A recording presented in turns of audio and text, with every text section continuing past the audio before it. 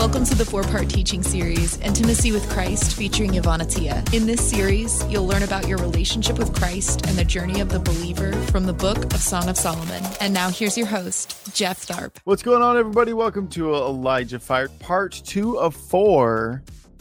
Yes, that's right. You get 4 glorious installments of this teaching series of Intimacy with Christ, featuring Yvon Attia. And it is centered around the Song of Songs and how it illustrates the path of the condition of the soul, the path of the believer as they're knowing the Lord, walking with the Lord.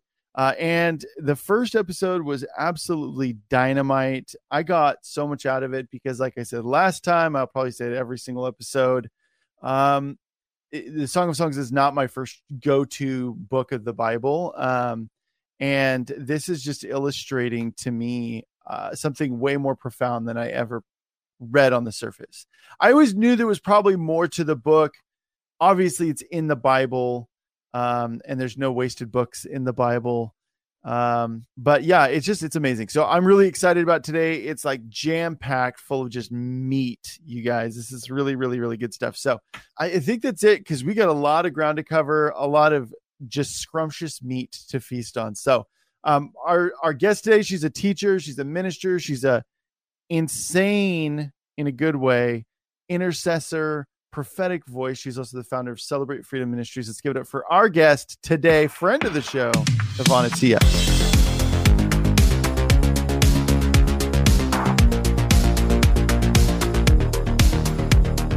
Yvon!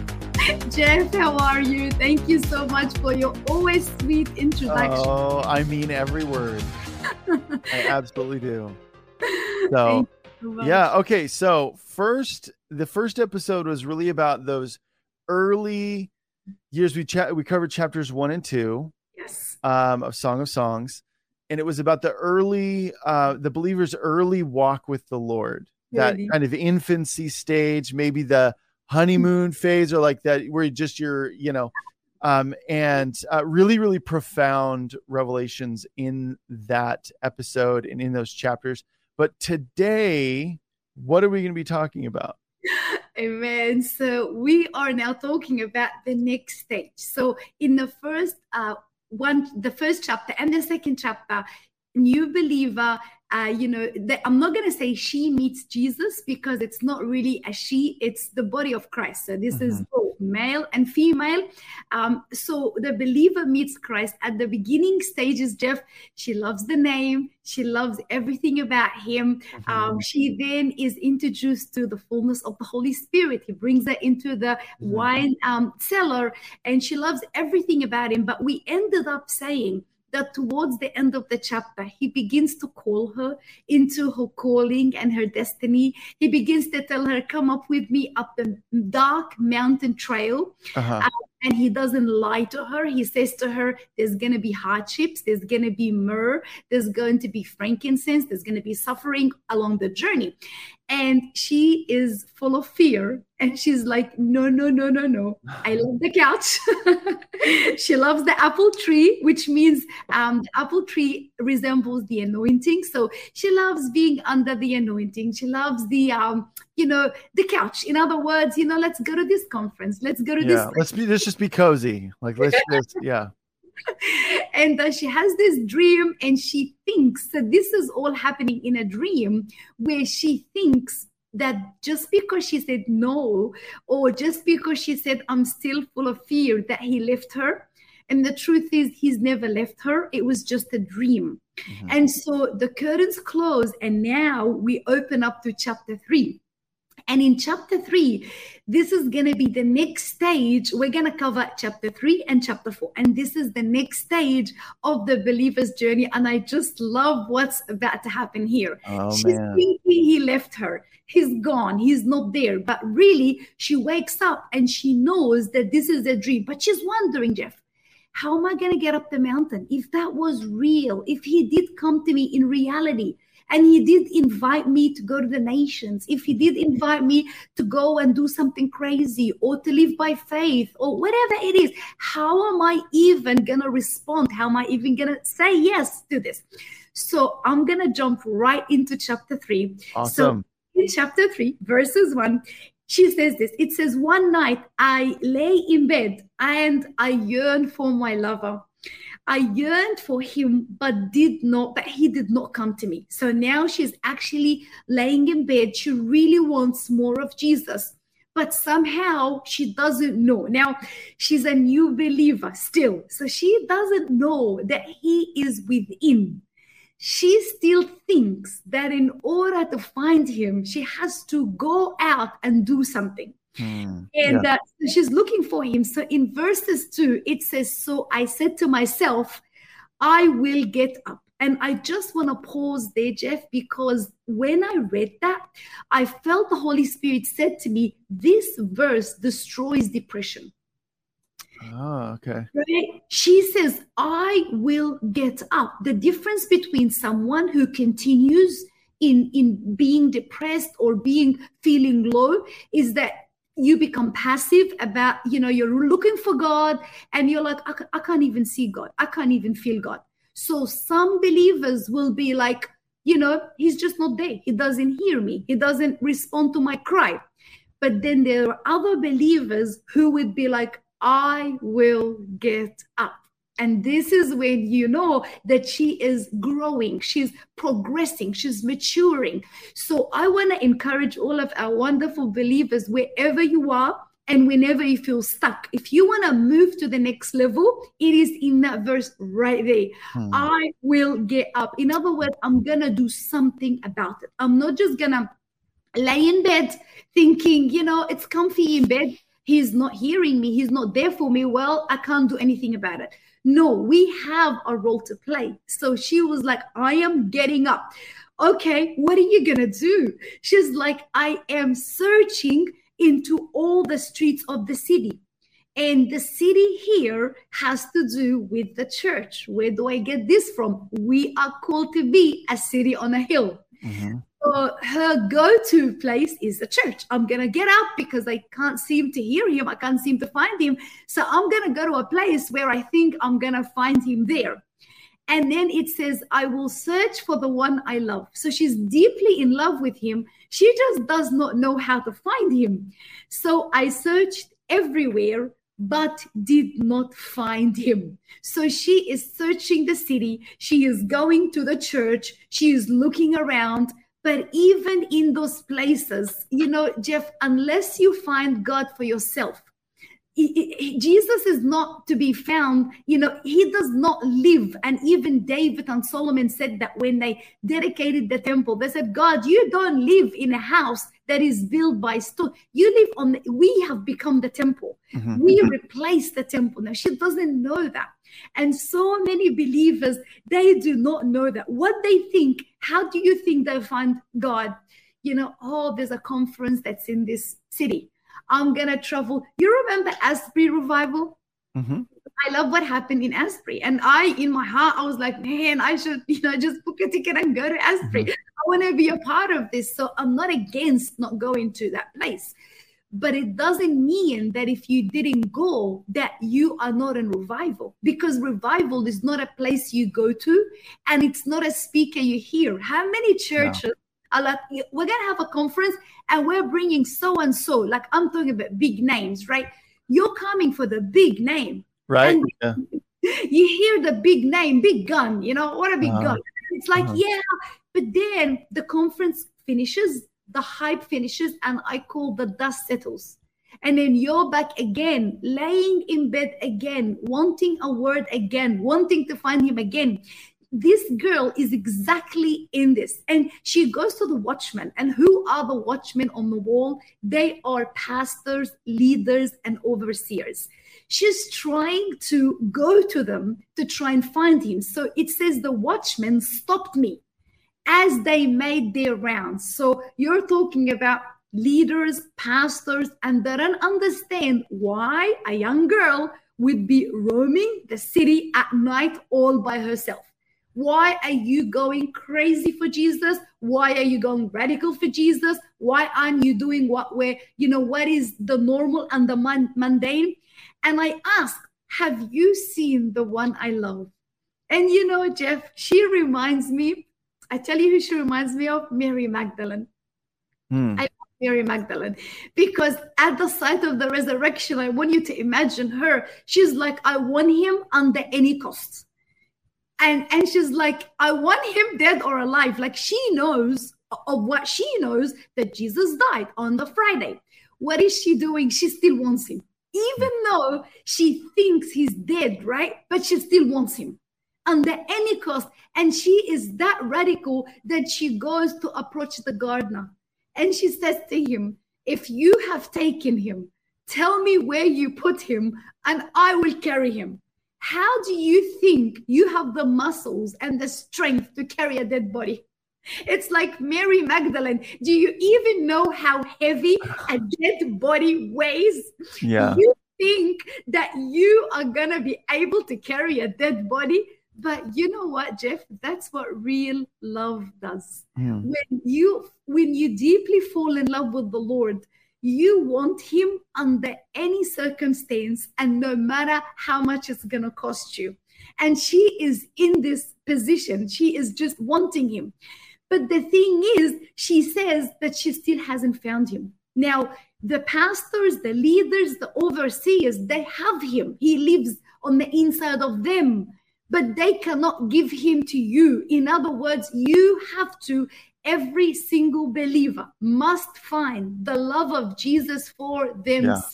Yeah. Mm-hmm. It is not enough for you to go to anywhere or hear any program and they're like, oh, I love Jeff's faith in Jesus, or I love Yvonne's. You need to find that love yourself. And sometimes I say, Jesus did not just die for the whole world. He died for me. He saved me. And so she is in this place. She's looking for him. Maybe I'm going to find him in this person. Maybe he is in them, but you can't find him this way. You have to find him for yourself. And then comes verses 4. It says, then once I pass them, and this is a huge key. Once you bypass every name, every person, once you just say, you know what? I love all those amazing people that God's using. They're amazing, but they will never replace him. Mary Magdalene, when she knew that the person she's talking to was not the gardener, he was Jesus, what did he say to her? Don't cling to me.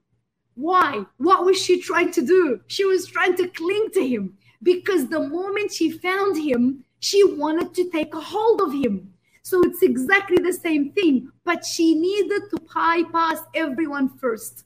So we get stuck, Jeff, on, I love my local pastor. That's great. I have a spiritual mentor. That's wonderful. That's all great. These are all people who will help you along the journey. But you cannot find Jesus for yourself unless you bypass everyone else. So then she said, the moment I bypassed them, and she went. And I'm telling you, she's about to enter a huge test, which we're going to talk about next week, because those pastors are actually good ones. They did not hurt her. So the first lot are the good people. Next week, we're going to find the ones who will beat her, hurt her, and uncover her. But that's for next week. So she's going to endure a lot of tests to get to her character is being formed. But those guys are good guys. There's nothing wrong with them. But the idea is you can't find Jesus for yourself in someone. It can't be like, I love the Jesus, right? That's in Jeff. Of course, I love the Jesus that's in Jeff. I love the Jesus that's in Yvonne. Absolutely. But I want him for me. Mm-hmm. I want to cling to him. And she said to him, she's looking, right, everywhere. This poor girl in the city by herself, she can't find him. And all of a sudden, he appears. All of a sudden. And she's looking and he's there. And then she said, I found him. I caught him and I held him tightly. Then I brought him into my mother's house. Now, here's another issue. What is the mother's house? The mother's house in the Bible or in scripture refers to the church. The church is called the mother, where people get born again. What does she want to do with the Jesus that she found in the city? She wants to bring him back to church. She wants to put him back in religion. She wants to take him back and keep him limited, keep him restricted. And there are other translations, especially in this part, where she clings to him and she says she brings him to the place of her birth. In other words, she brings him into her soul or into her temple. So there's two different ways of translation. One translation says she wants to bring him back to the church. Other translation, no, she wants to bring him into her temple where she got born again. She wants to bring him in and this time cling to him rather than searching the city and searching the streets and trying to find him in everyone else. So she, and the word cling to him comes from where it says that a man leaves his father and mother and then clings or unites to his wife and the two become one. Her clinging is her way of saying, I don't want dating anymore. I want to enter into permanent union. I want to enter into permanent covenant. I don't care what it's going to cost me. I am so in love with you, and my life without you has no taste, has no meaning. And you pick any of us, Jeff, if you were offered, all the money in the world, but you can't serve Jesus, you won't be able to do it because there's a part of us that he occupies, which makes all the possessions in the world seem like nothing. We want him under any cost. And now she's reaching this level. At the start, if you remember, she loved the kiss, she loved the ointment, she loved the touch, she loved the name, the apple tree, all this stuff, right? That new believers or new dating people do. Now she's like, I'm not repeating the same mistake. I am not letting you go this time. I don't care if it's up the mountain trail. I don't care what it's going to cost me, but I'm clinging myself to you. Now, what's amazing is this. In her clinging, the moment she clung to him, she entered into a deep resting stage. And so he, the king, says, promise me, O woman or daughters of Jerusalem. He's telling other believers, do not wake her up. In other words, let her.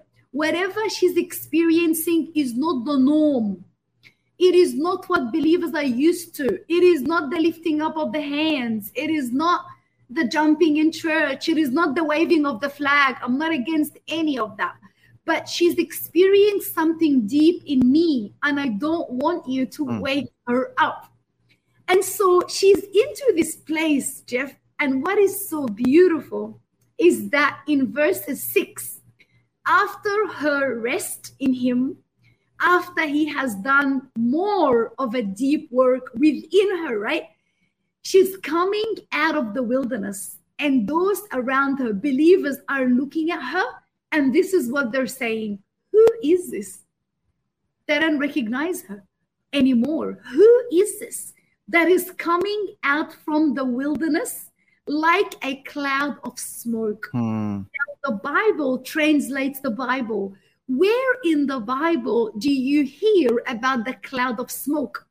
It is when the glory of the Lord descended on Mount Sinai and covered the whole mountain. So in her resting place, it is not a time of waste. She is in a place where she's leaning on him and his glory is overshadowing her. And people around you are thinking, what is wrong with Jeff? Who is this guy? He used to be anxious. He used to have, he used to have rages of anger. I'm not saying that that's you, Jeff. I'm just like giving an example. No, I got you. Does Jeff has, no. Yeah. I'm using Jeff as my example. Yeah. Say whatever you want. Yeah. Blank canvas. Yeah. You know what I'm saying? But you're just saying like, who is this person? This person used to have all these issues and all of a sudden, there's something about them. There's a peace. There's a joy. There's something that, they're leaning. She's leaning on her beloved. Who is this? There's myrrh. In other words, there's suffering. Her life is not perfect. She's going through stuff. But, there's something, there's a smell around her. There's frankincense. There's something about her. Thanks for listening. The Elijah Fire podcast is made possible by donations like yours. To become a partner, visit ElijahFire.com/give. And that's because she has just come out from a place of rest. Now, if you remember, Jeff, last time we ended when he said to her, would you come up the mountain? And she said, no. Remember that in a dream? Well, she didn't know that he was preparing a surprise. She had no idea. The surprise was she cannot get up the mountain. He is the one who will carry her up the mountain. She cannot go up the mountain. So all he needed from her was to say yes. And what is it when two people get married and they stand at the altar and they read out the vows? What do they say to each other? I do. Yeah. Do you take this woman, as your lawfully be wedded wife? I do. All he wanted her to say was not to get up the mountain all by herself. Because I'm speaking to people, Jeff, the Lord is calling you right now to do great things for the Lord, and you are so overwhelmed, and you're like, Lord, there's no way I can go to the nations. There's no way I can raise the dead. And you're like, no, you miss it. You miss the whole thing. All I'm asking you to do is to become like Isaiah in Isaiah 6. What happened in Isaiah 6? He saw the glory of the Lord exactly like her. Jeff, this is an Isaiah 6 scene. She experiences the glory of the Lord, and she sees the chariot that's going to take her up the mountain. Isaiah is in the presence of the Lord. His train fills the temple, and he begins to think, I am a man I'm unworthy, I'm unclean. And Isaiah says, an angel came and picked a coal and touched my lip.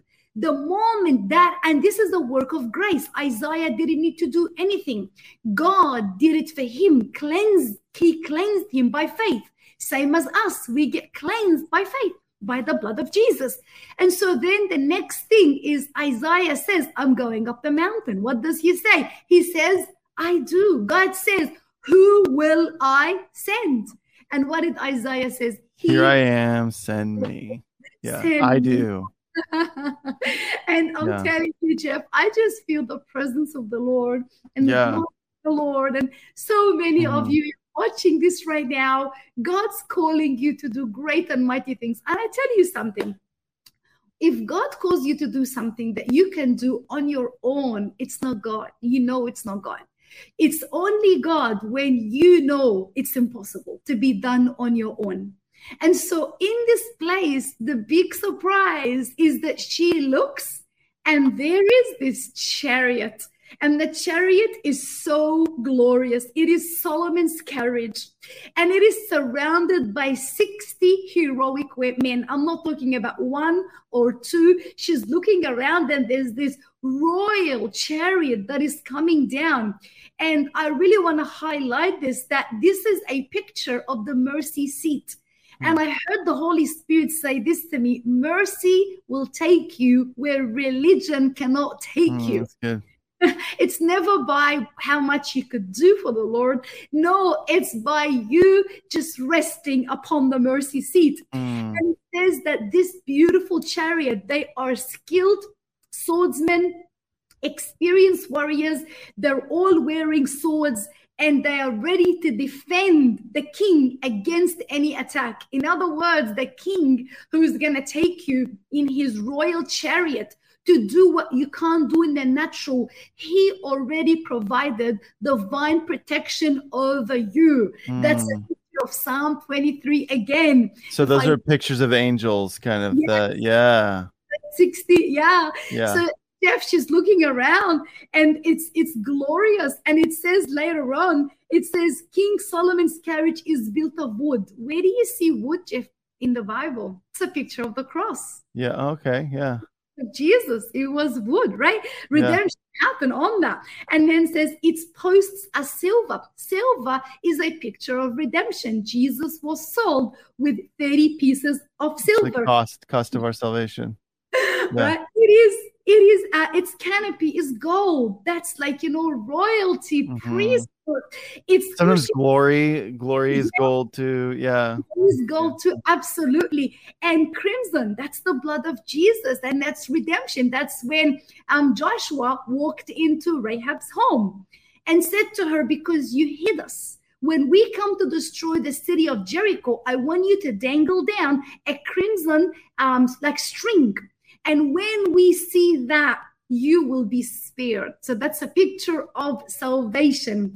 It was decorated with lovely young women of Jerusalem. And so these are all mystical metaphors, and they have deep meanings, and we probably don't have time to get down into all the meanings. Hmm. But the beautiful thing, right, is that he will carry you and he will lift you up to do what you cannot do in the natural.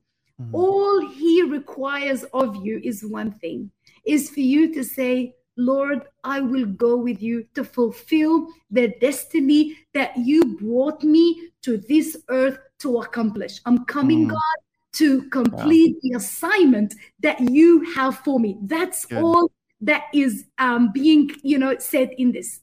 Yeah. So I'm gonna move to chapter 4, and Jeff, if you want to comment or if you want to Well, stop. I think that's a really profound thing of him saying, go up the mountain, and she's like, no, I won't. But it was because he had a surprise for her, and I was like, how many times have we been in situations where God is asking us to do something, and it does mean getting up out of our cozy environment and thinking that we're going to forsake that forever, but often it's God. It's God saying, like, I've got a surprise. All I'm looking for is a yes, and I will help you in that. And I think, man, I will say, like, going through the Song of Songs this way, I always thought it was a little odd. Like, some of the picturing was odd, like getting up and like walking past the guards, and then like all these very strange things. Like, if you're just looking at it as an actual scene playing out, you're like, it is a little odd, you know. But having this type of, scripture tends to rhyme as you read through it, illustrating Jesus. It's all pointing towards Jesus. And so now having I'm having a blast. I'm having a lot of fun. This is a lot of fun. I love it. Yeah. And Jeff, before I go into chapter 4, let me say this quickly. I remember a time in my journey when we were praying for the sick, but they were all believers and Christians. And I remember once I got a phone call from a festival, and this is a place where they have healing. It's like a big festival where they do healing, but it's not Christian healing. It was healing for like Reiki healing, energy healing, shamanic healing, which is all obviously demonic stuff. Right. But they saw this place, they saw our name, and they didn't understand who we are. So this lady called me up and she said to me, hey, we're having this big festival. Did you want to hire a booth and be able to bring healing to the people? And my first thing, Jeff, was no way, because this was a place, it was a new age place. Yeah, definitely pagan. Yeah. Pagan. I am surrounded. I was having a look at the map after I signed up, because the Lord got me to sign up.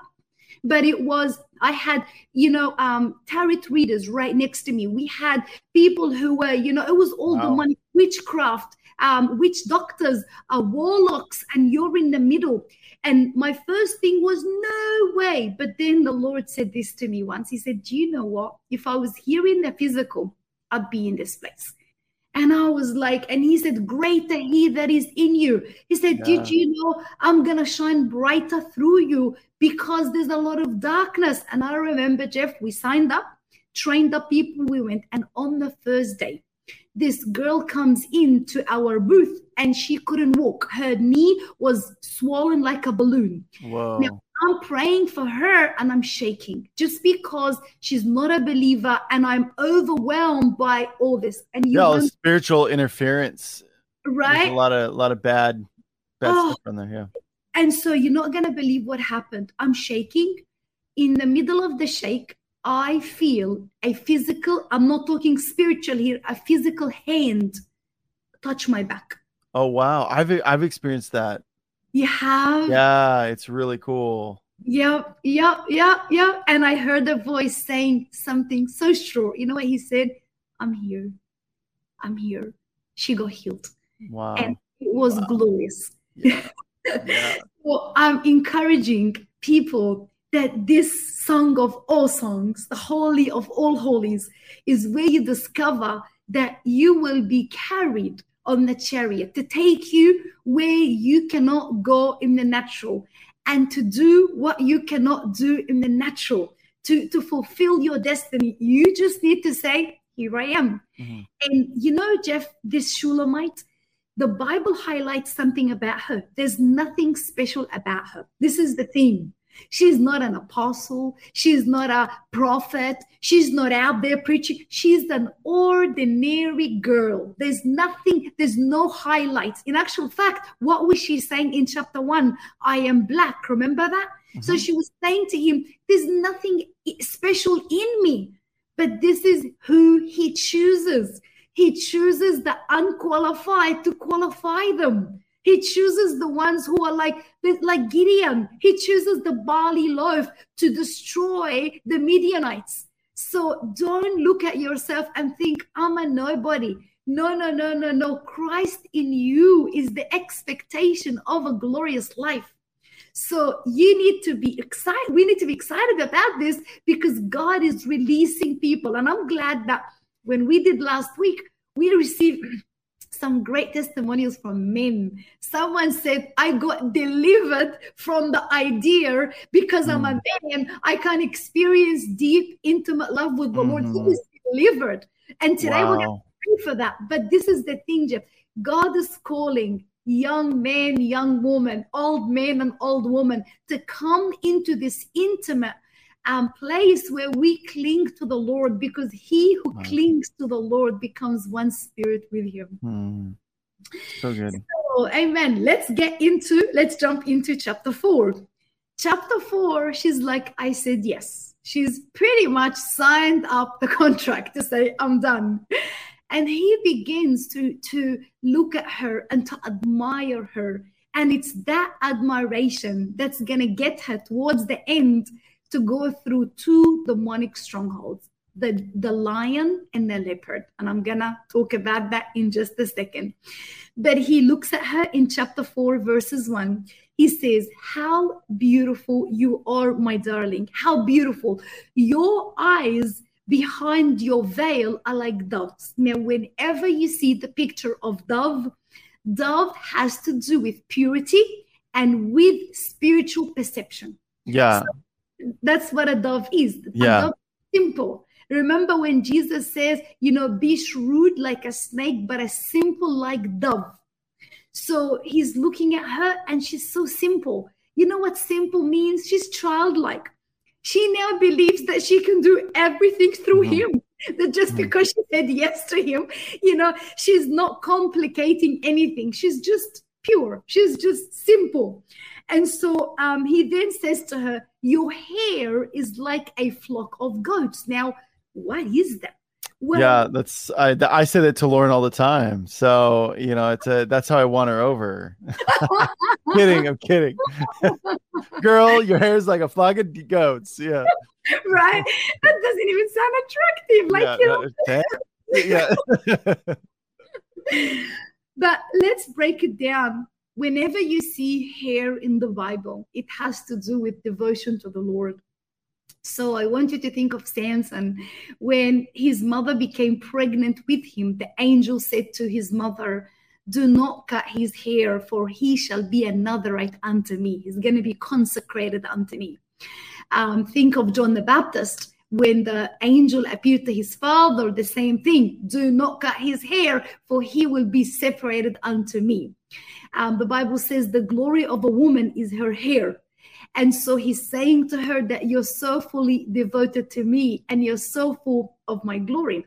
Think of Mary, who walked into the house of the religious Simon, and she did her hair, and when she started to weep, and the Bible says she wiped Jesus's feet with her hair.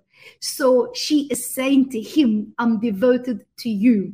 I am consecrated unto you. And that's what hair has to do with. But then what is the flock of goats descending from the hill of Gilead? Well, Gilead was the place where the goats, lambs, all the animals that were about to be sacrificed, they were kept on this place, and they were kept in like an enclosed pen. What they do during the times of sacrifice, they open up for them, and they don't know that they're about to be sacrificed. So what do? They run down the mountain, and they just look beautiful because it's almost like they are running to be sacrificed. So he is saying to her, you are so devoted to me. You poured yourself completely on the altar of sacrifice. And so this is just a picture of how he is viewing her. And then he says to her, your teeth are as white as sheep, recently shorn and freshly washed. What does that mean? What do you do with your teeth? You eat. Chew food. You bite, right? Yeah. When you see a young child, a baby, they are born with no teeth. What happens is they begin to take milk. As they grow and mature, the first set of teeth come out. But then later on, they fall off, and then you get stronger ones that will last you most of your lifetime. So in the spiritual sense, how do you eat the word of the Lord? You eat them by your understanding. It's when you read the word of God and it's coming into you, renewing your mind, transforming the way you see yourself and the way you see God. When he says to her, your teeth are as white as sheep, he is saying to her that your mind, that's where you chew the word from, is being renewed. It is being transformed. It is being stripped of all rationality. It doesn't mean that it's becoming fruitless. It means it is becoming fruitful. God is healing. And Jeff, a lot of the time people can't really see in the spirit because their imagination, they've gone through pain, trauma. And so the way they see themselves is not good. They see themselves as broken, as failures. Then they see God as a judge. So when God begins to heal your mind, your imagination, you get to reconcile with yourself. You get to see yourself as God's beloved. You get to see God as the one who loves you. Where does this happen? In the imagination, in the mind. So your teeth, it is a picture that her mind, her memory, everything in her has been cleansed by the Lord. In other words, he is saying, you are now able to digest, process the deeper revelation of the word. You are able to digest the deeper revelation of glory and the cross. In other words, you have teeth. You are mature. You are able to chew. You are able to bite. You are able to break. You are able to digest. You are growing, girl. It used to be only milk. You used to be happy with a kiss. You used to be happy with a name. Now you are devouring the word of God.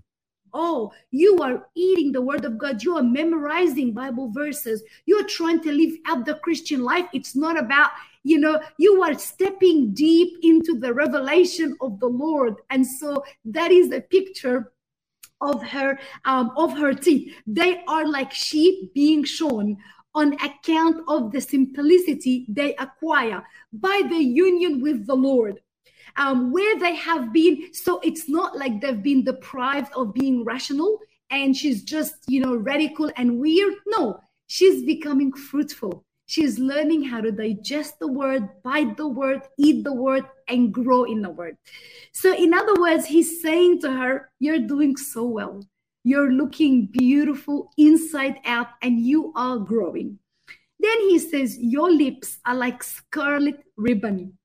Your speech is sweet. Scarlet ribbon is what I said earlier. It is what happened in the house of Rahab. Every single family in the city was destroyed except Rahab's family. So her lips all of a sudden, they're speaking redemption.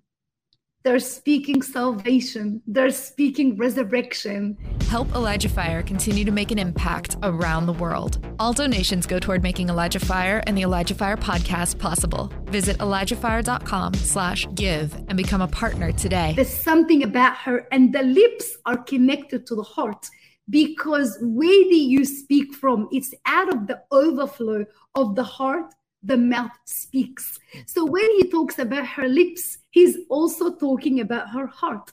The lips also represent the will, which is the mouth of the soul. So what is the soul? Your mind, your will, and your emotions. That's the soul. Your soul has a mouth. And so your lips speak what is in your heart, what is in your soul. So all of a sudden, it's that, because it presses, the lips presses and kisses with affection what it loves. It is loving the word of God. It is kissing the word of God. It is speaking redemption. How many times have you seen people and they encountered the Lord, and after their encounter, they speak different? Yeah. There's something about the way they speak. They never used to speak like that. All of a sudden, they can't swear. They used to swear every second, third word. It was just the way they did business. Yeah. It was made them look cool. All of a sudden, there's something, and there's a sweetness to the way that it's almost your speech is sweet because it speaks a language only I can understand. So there's something about the way she's speaking right now. And then it moves on, and he talks now about her neck. Now, your neck is like the Tower of David. Now, the neck is the strength of the soul. He's saying to her, you're becoming strong. You think about it, Jeff, your neck carries the heaviest organ in all of your body. That is the head. And so the neck is a resemblance of what it's carrying. All of a sudden, and you know, when someone is tired or someone is having a stroke or a heart attack or whatever, they can't lift up the head. They feel they can't lift, because what is lifting up the head? It is the neck. But he ties it to someone who's very special to the heart of God. It is like the Tower of David. Now, David was this king who insisted on one thing, that his strength came from the Lord, that his refuge was found in the Lord, that he found support in the Lord. How many times do you read the Psalms and he says, the Lord is my strong tower, the Lord is my fortress. This great king found strength in the Lord. So he connects her neck, which is the strength that is in her, with David. And obviously that's a picture of Christ, because Jesus came from the descendant of David. But even in this, he's saying to her, your strength, you have become so strong, but that's not because it's coming from you. It's your strength now is rooted in God. You know where to find your strength. In other words, all your strength right now is coming from the Lord himself. And then it says 1,000 shields hang upon it, all the armor of mighty men. He is saying 1,000 shields hang upon it to defend it from the innumerable enemies, both physical and both visible and invisible. Her armor is like mighty men, that it fears no attack. This is what the armor that she's wearing. Now, she can't see that. He can see that. See, the enemy can see the armor that you're wearing. And sometimes we can't see that. But if the enemy had a chance to devour us, he will. And Jesus says that Satan comes to kill and steal and destroy. Why is he leaving us alone? It's because there's an armor of protection and there's a hedging around the people of God, even if you do not see it. And so he's saying to her, you are protected. Your protection comes because your strength, which is your neck, comes from God. So when God becomes my strength, there's a protection that comes with that. You know, Psalm 23 says, if I walk in the shadow of death, I will fear no evil, not because I have a mighty army around me, but because you are with me. Mm-hmm. And so this is, again, another imagery of Psalm 23, where you have found strength. You found it in the Lord. It is in no one else. And this is the time, Jeff, as we mature, our strength doesn't come from our abilities. It doesn't come from our jobs. It doesn't come from our businesses. It doesn't come from what we can and cannot do.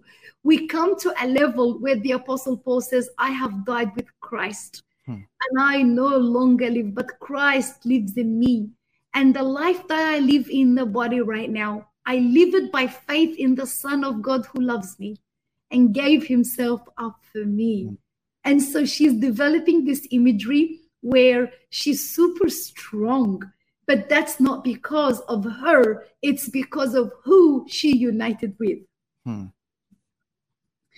Now, the next one, I'm going to try this without laughing, okay? Because a lot of people are like... I know it's coming. Really quick, though, I want to point out, too, he's declaring this stuff over her. So you're saying even like it's not anything she's done, it's him, but even more importantly, or as important, he's declaring this stuff over her. About her hair being a flock of goats, about her teeth and about her lips and her neck. Like he's speaking these things over her, which is exactly what God does to us, you know. And it's like power of life and death is in the tongue, and God created life in Genesis by speaking it into existence. So absolutely. Yeah. And you know what's crazy? She's done nothing for him yet. Right. She's just being. She's just saying yes. Yeah. And I just feel there's a lot of deep healing. Like if you're watching this right now and you just feel so beaten and people have spoken negative words over you and you don't see yourself this way, take time to just read the Song of All Songs, because this is what he's singing over you. This is how he sees you, despite your weaknesses, despite your mistakes, I always say this, Jeff, your mistakes cannot disqualify you from your calling. Because if your mistakes were able to do that, then God is not God. When God called you, he knew what you were going to go through. He knew your weaknesses, yet he called you. He knew what David was going to fall into, yet he called him as king. So the Song of All Songs is not an erotic book. It is a book of deep mystical spirituality, of King Jesus who loves his bride so deeply, and he is singing the Song of All Songs over you so that you begin to see yourself the way he sees you. And it is in that place, Jeff, that you're like, I can do all things through Christ who gives me strength. Yeah. Amen. So good. And now we get to this funny verse where people are like, oh, all right, I'm going to try not laugh. But he says this to her. Your breasts are like two fawns, twin fawns of a gazelle grazing among the lilies. Now, I want you to look at, think about a young girl, and she is progressing from, being a child into becoming an adolescent and a young mother. Before she ever falls pregnant and actually has a baby, she will begin to see that there will be biological changes in her body, and she will begin to see that breasts are beginning to develop. Now, those breasts don't have milk yet. So she's not a mother yet. She hasn't birthed anyone in the Lord yet.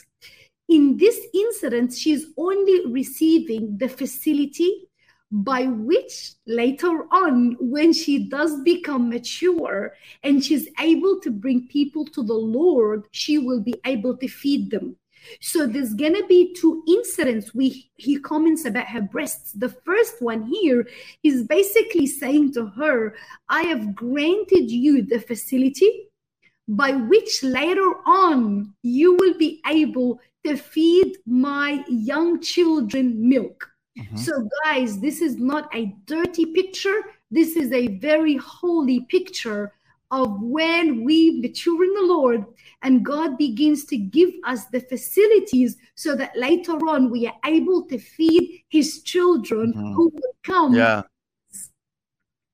So, okay, I got Way to go, Yvon. Big round of applause, everybody. Put an applause emoji in there. Yeah, awesome. Yeah.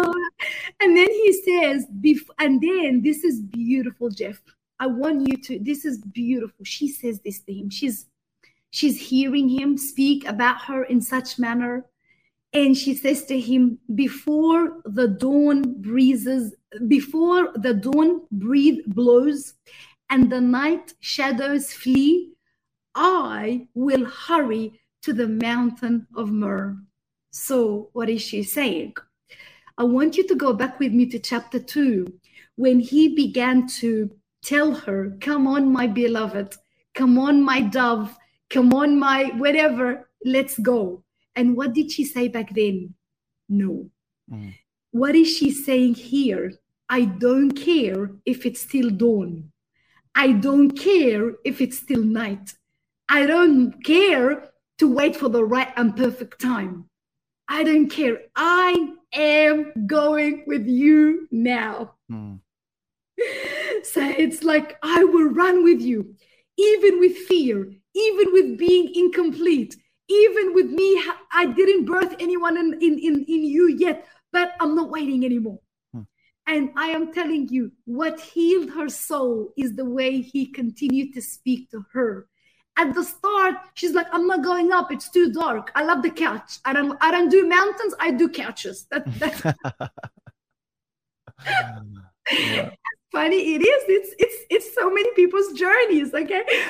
I'm not going to go and do street evangelism. I'm not doing that. I'm going to go to church and you know what, do whatever, you know, but now she's like, it's still dawn, girl. Wait until the sun comes out. You know, it's still night. Wait until the morning comes. Why? And she's like, no. I don't care. I'm not scared anymore. Why are you not scared anymore? Because he's my strength. Because my neck now is a resemblance of his strength in me. Why are you not scared? Oh, because I'm going to be carried up the mountain. Didn't you see the chariot? You don't know what he's done in me in the wilderness. I came out leaning on him. I came out covered in glory. So all those stages, Jeff brought her to a place of, I don't care. She says, I will hurry to the Mount of Myrrh. You're going to the Mount of Myrrh? Myrrh means suffering. You are going out there. Yes. It's a picture of young David. When he saw Goliath come towards him, he did not run away from him. He ran towards him. And Goliath said to him, do you think I'm a dog? You're coming to me with your, little pebbles? And he looked at Goliath in the eye. He said to him, you come to me with a spear and a javelin, but I come to you with Almighty God. Even young David knew who is with him. And the moment you know who is with you, you will know that no one can stand against you. And you will know you're never gonna, this is the thing, if you wait for the right time to serve the Lord, it will never come. There's nothing such as the right time. There's nothing such as I'll pray and see God's timing. God's timing is now. She just needed healing to know that she could do it. That's all it is. But she came to the point of, it's still dawn, night. I didn't care. I will hurry. It's going to be murder. There's going to be suffering. There's going to be persecutions. Who cares? I'm being carried on grace, on redemption, on the cross. His presence is with me. I've got 60 mighty angels. I saw them. I saw protection all around me. So why am I worried? Why am I scared? I'm running. And she begins to run, Jeff. And then he looks at her and he says this to her. You are altogether beautiful, my darling. Beautiful in every way. He is adoring her. He is lavishing his love on her because she's like this young child. And you tell this young child, I'm taking you to buy ice cream. And they're like, come on, Dad, let's go now. I didn't care. But it's dark. Doesn't matter, Dad. You're with me. What's the problem? She's exactly like childlike faith. I'm going to go up the mountain. I don't care what awaits me, but I know that you're with me. And then he says to her, come with me from Lebanon, my bride. Now, I'm going to pause here. This is the first time ever that he calls her my bride. Now, before that, it wasn't my bride. It was my love. It was my darling. But now you can sense that the language has changed. I mean, when you got married to Lauren, when did you call her my bride? It wasn't after we made a covenant before the Lord. Thank you. Yeah. That's it, Jeff. So what is he saying? He's signed up for permanent union. Yeah. That's it. She's done, and so he calls her my bride. And then he says, come with me from Lebanon. And he begins to, mention all this mountain like Mount Hermon. And then he says to her, where the lions have their dens and the leopards live among the hills. What is he saying to her? He is calling her to her wedding coronation. He is calling her, and he is calling her from the high places of elevation. He is saying to her, if you want to be with me in this covenant, it would have to be in the high places. You'd have to go above every problem, above anything that is keeping you earthbound, and you have to go up the mountain. In other words, you must come up higher and above everything and everyone to enter into what is called central union, or union between me and you. It is when we ascend in Christ Jesus. He raised us up and seated us in the heavenly realms far above. And so if we want to experience that union, we cannot be earthbound, bound to all of our problems. We need to rise up to an ascended position in the Lord. But then he says something really scary. He mentions lions and leopards. The lions then and the leopard revealed the most crucial persecution, both of men and of demonic powers, like wild beasts, she will encounter. And he doesn't shy away from telling her the truth. I want you to think of David. When David wanted to fight Goliath, Saul said to him, you can't do that. You're young. You can't even fit into the armor. When he put on the armor, he almost fell because it was so heavy. And he said to him, no, you don't understand. I fought a bear and I fought a lion. And in the fighting of the bear and the lion, this is when he was writing Psalm 23. He knew that even in the darkest areas in life, when you encounter those beasts, God was with him. So he is saying to her, girl, you're coming up the high places. There's going to be cruel persecutions, but don't worry. I want you to know that in this place, I am with you. And those persecutions that will not tear you to pieces, that will not kill you, you will overcome them, because you will know that greater he that is in you. You will discover, remember the 3 young men who went in the furnace. It was in the furnace that they discovered someone else. And when they took them out, the smell of fire was not even over them. So he is naming all those high places which refer to demonic powers when you go up higher. But he says, I don't want you to worry, because together we're going to destroy them. Together we're going to overcome them. Together you will say, I overcame the lion and I overcame the leopard. These persecutions are not intended to bring failure to your life. They are to bring strength so that you know who you have united with. And so you would think, Jeff, that she would turn back.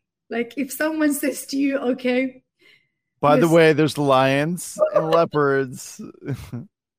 Like, I'm just looking at her, right? You're going up there, and there's going to be a lion. I was actually speaking to someone, and I can't remember. I think they came from, I'm going to try to remember the state, but she came, Colorado Springs. Like what you're hearing? Help us continue to make Elijah Fire and the Elijah Fire podcast possible. To get behind this ministry, visit ElijahFire.com/give. Now, back to the show. And I was saying to her, is it like Miami Beach? Like, is it lively at night and you can walk and whatever? She said to me, oh, no, you can't walk at night. And I said, why? She goes, because the lions come out. And I was like, what? There are lions in the United States? Like, oh, yeah. Mountain lions. Right. In Australia, you'd see some areas where the kangaroos would come out, and some of them are very violent, and they would really punch you. It's scary, but that's only in the outback. But she's like, no, Yvon, mountain lions, they come down and they have hurt humans before. So I was like taken back, and she even spoke about the black bears. There's black bears as well. So you're looking at this young bride who's like a child, right? And she's trusting him fully. And he says to her, you're coming up the mountain with me, but there's lions and there's leopards. And he expects her to turn around and run. But she doesn't. She doesn't. She is in such a loving union, Jeff, where the Apostle Paul says, it's not about living or dying. He comes to a place where he says, if I live, great, I live for the Lord. And if I die, that's a gain. Isn't that amazing? This is a deep spiritual state where we no longer fear death. And you know why? Because we've already died. He says, we have died with Christ. So if you have already died, why are you fearing death again? Death will have no rule over you, because you have resurrected with the Lord. So she doesn't turn around. She presses forward. She's like, no, nothing will separate me from you. And you know that because she's still standing. And then he says these words to her. You have stolen my heart, my treasure, my bride. You hold it hostage with one glance of your eyes, with a single jewel of your necklace. He's trying to tell her all the afflictions, everything I warned you about, they did not freak you out. You valued me more than anything that is coming against you. You're still looking at me with love in your eyes. And so your love has stolen my heart. Isn't that amazing that there's a place in Jesus where he looks at your devotion, whatever you're going through, but every single day you're at it. You're interviewing people. You're bringing out those powerful stories of transformation. I'm sure not every single day is great. There's days where we're exhausted. We're facing stuff. We're going through stuff.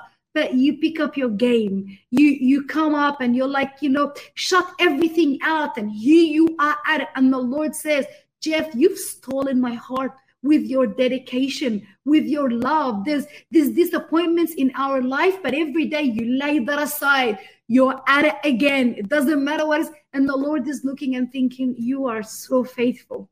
And when I look at you, when I look at how you serve me every day, you could have gone and got another. You could have done anything else, but you've chosen to serve me despite everything else. And he says that you are my treasure. My treasure is that you're my bride. You are the one I cling to and I unite to. You hold it hostage. I can't even look at you anymore because of the love that you do to him. And then it says this, how fair, again, how fair. Now, this is so beautiful. This is the next mention of the breast. He says, how fair is your breasts? My sister, my bride. Now, I'm going to pause there for a sec. Why does he call her my sister? Why indeed? Why indeed? Because she comes from the same father. And she's a bride because he clung to her. And so we have become sisters and brothers to the Lord. According to the book of Hebrew, he is the firstborn from the dead. And so we have become brothers and sisters in Jesus. but we have also become the bride of the Lord, where we are completely united in him. And so he calls her that he can see all the victories that she is going to achieve for him. So he begins to pour out more love. And then he says to her, your breasts are fairer than wine. Now there's something crazy that just happened. Her breasts, they now have substance in them. The first verse was an empty facility. This verse, you don't just see milk, you see wine. Who does wine nourish, or who drinks wine?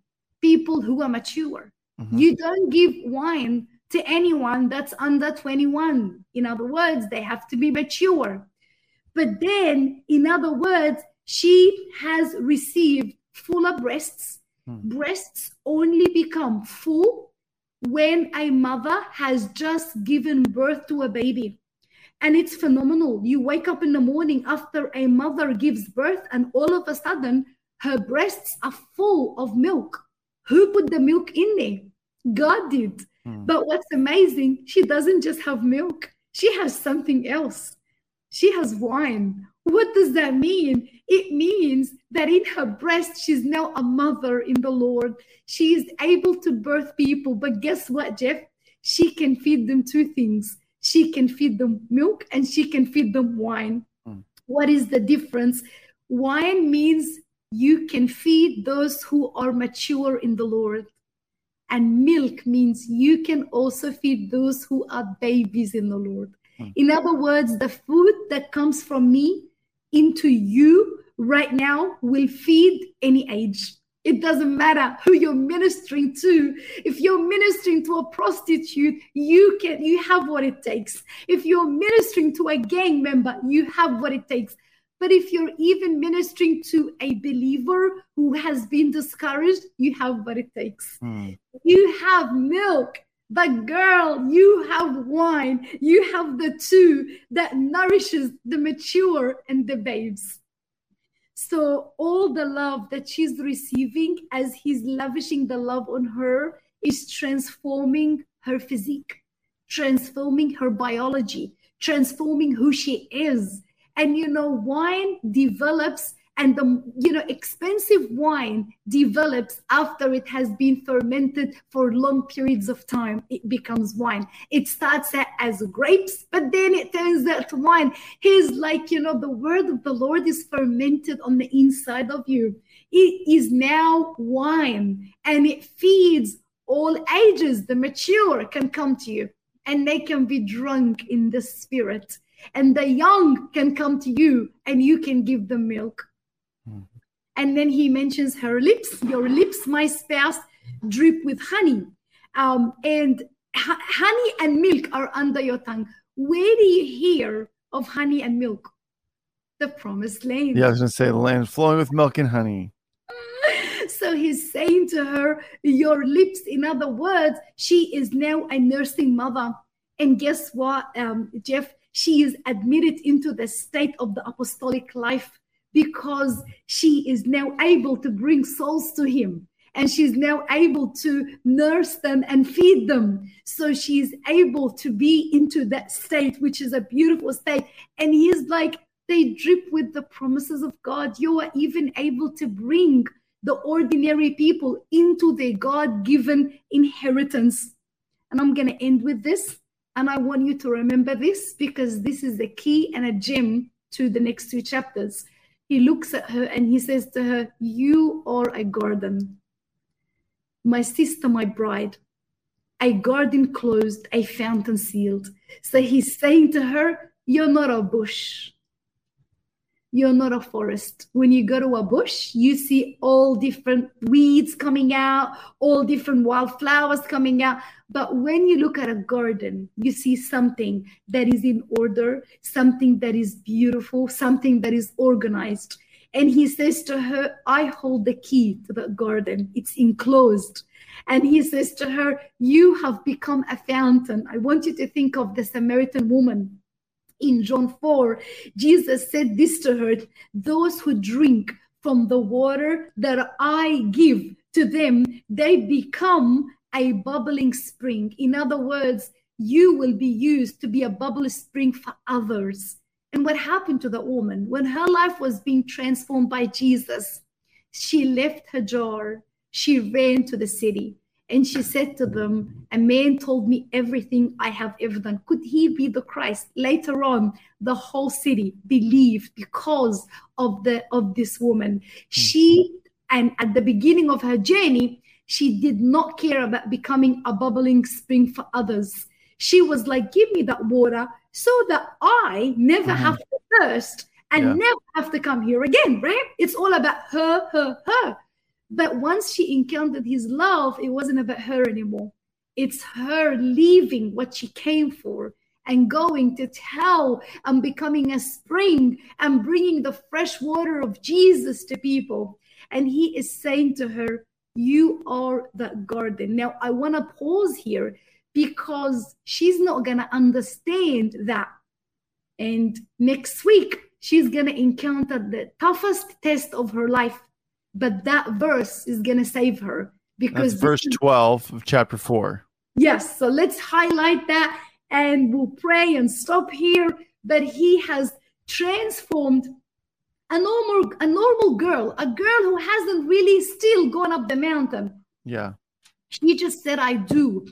And he transformed her lips, her neck, her eyes, her hair, her breasts, every part of her physical, inside and out. She is becoming a radical lover who will achieve more than her wildest dreams because of the Jesus that she has united with.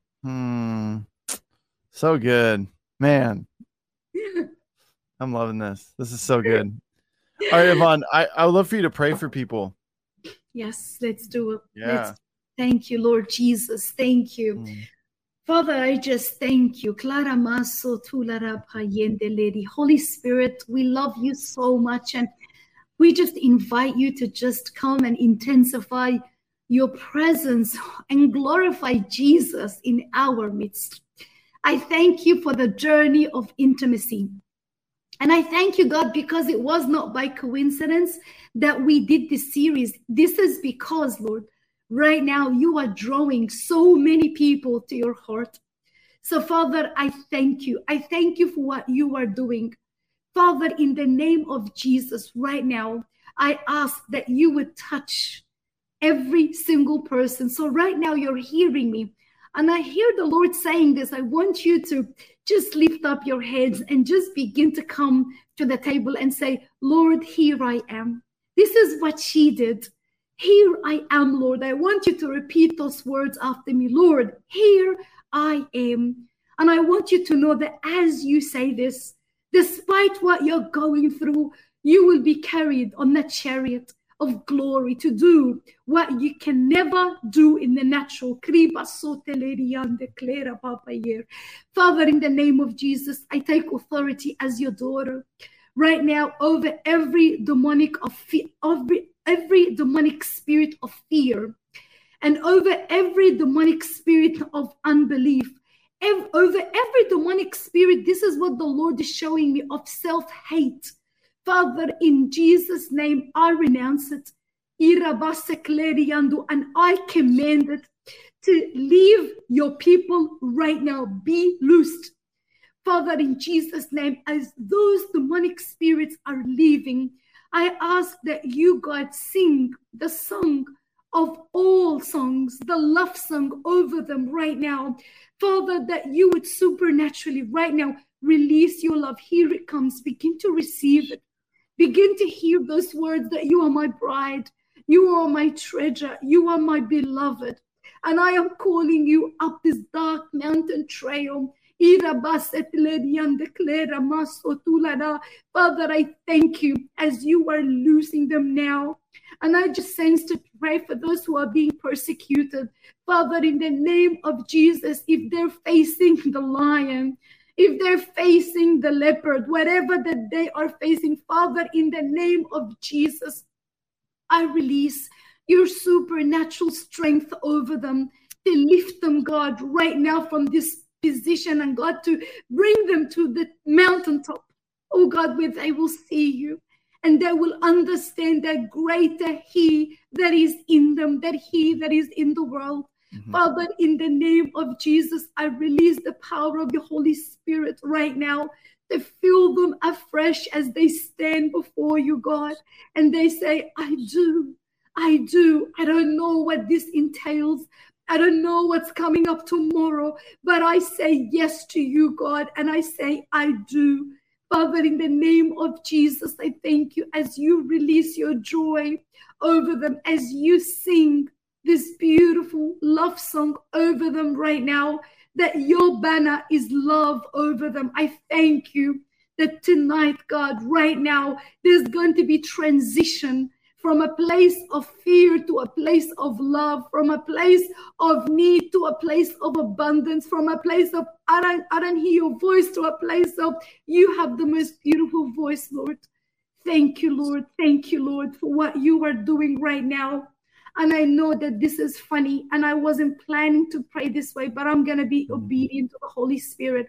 He said to me this. He said, say this. It doesn't matter whether you're a male or a female, but some of you in the spiritual dimension, you are receiving the facility of breasts to be able to nourish, because some of you will be called my Sarah. I mother to nations, and my Abraham, I father to multitudes. And you will need this to feed, not just milk, but wine. Father said this, that don't even laugh at this. This might sound funny. Maybe no one prayed this over you. But Father, in the name of Jesus, I release the spiritual understanding to become fathers and mothers, God, to birth and feed and nourish babes and the mature, Father. And I thank you that you're calling many to become fathers and mothers, and you are doing it right now. I give you all the glory. I give you all the praise for what you are doing, Father, in Jesus' name. Amen. Amen. Wow. Man, that was so good. Thank you, Lord. So good. It's just like every single one of those, super excited for part 2, and I'm like super excited for part 3.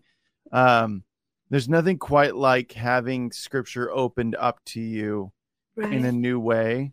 Man, it's so I love it. Like, it's just, there's no words to accurately depict that, because I'm like, this is life, man. Like, the Bible is life. And to have a new facet of it opened up is just, it's so special. So thank you, Yvon. Like, this is really, really good. I know I've seen other people in the comments just been like, wow, man, like, this is so good. So how can people follow you? I don't know if you have any events coming up, or I know you have like classes available, things like that. Yeah, thank you, Jeff. So our ministry is called CelebrateFreedomMinistries.org. So get in contact with us if you need prayer needs. We do have a school of healing, physical healing and inner healing. Our inner healing school, we've added a beautiful event called Encountering the Heavenly Realms. So we're going to be releasing and praying for those of you to have your spiritual eyes open to see what heaven's like and to hear what God is saying to you. Prayer needs, info at Celebrate Freedom Ministries. I normally lay my hands on those, pray, bring them before God's throne room. And I've got my YouTube channel, Yvon Attia, as well. So all of these are different ways to connect. So good. Yvon, thank you so much. Again, this is a big investment. Thank you so much. It's great. Thank you, Jeff. Next week, I'm just warning everyone, next week it's gonna get wild, because it's gonna go from, and then week 4 is gonna be crazy. So next week, because she's gonna face the biggest test of her life, and it will shock you what's gonna happen next week. Wow. Okay, guys, there you go. Tune in tomorrow at 2 p.m. Pacific time, 5 p.m. Eastern time. It's gonna be great, you guys. So 2 p.m. Pacific time, 5 p.m. Eastern time. Love you guys. See you then. Okay, bye. This has been Elijah Fire. Thanks for listening. For more episodes like this, you can check out the Elijah Fire podcast on ElijahFire.com, on Apple, Spotify, or wherever you get your podcasts. You can watch us live every weekday at 2 p.m. Pacific time on YouTube, Rumble, Twitch, and Facebook. Elijah Fire is presented by Elijah Streams and is part of Elijah List Ministries. Go to ElijahFire.com/give for more info on how you can donate today.